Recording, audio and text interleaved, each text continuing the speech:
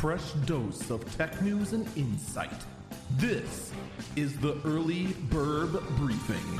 It is Friday, August 13th, 2021. This is the Early Burb Briefing. I'm Eagle Falcon.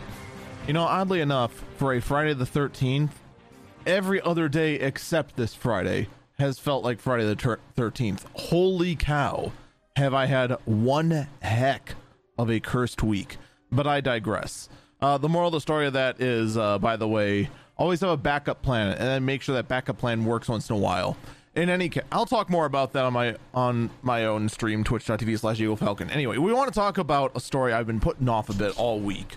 There's always been some latest breaking stuff, and that is a follow-up to Apple saying that they are going to do basically a full 180. They're trying to not say it's a full 180, but it's a full 180 in regards to their scanning of pictures.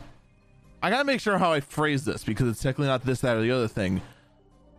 And there actually is a very fascinating breakdown at Hacker Factor. They go into great detail about how the hashing solution that is being used for detection is just not all that reliable. There's a huge false positive sort of issue.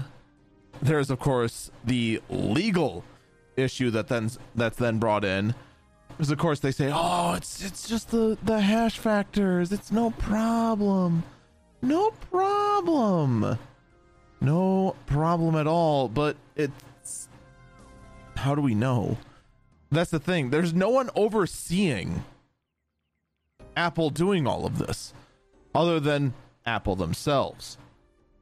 Eventually, there's going to be some looking into this sort of thing. And, of course, there's also the elephant in the room that, hey, Google apparently does this exact same thing as well. Needless to say, there's no way I can fit this all in 4 minutes, no matter how hard I try. But Apple has, in a public statement, doubled down, saying that this is, in fact, for the best. And much to my surprise, despite when I first talked about it, this has seen way more backlash than I expected.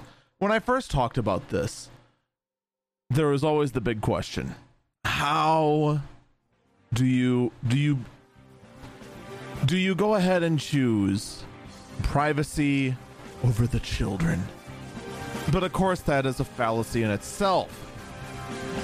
But you know, you try doing that and making that claim in the court of public opinion, they're always going to side with children. And needless to say, this is going to get looked into. Some of this might be walked back because of legal issues, but if you thought that Apple was going to be the grounds of privacy for all, well, now there is no privacy. No matter how much they try to say, relax, it's just a hash.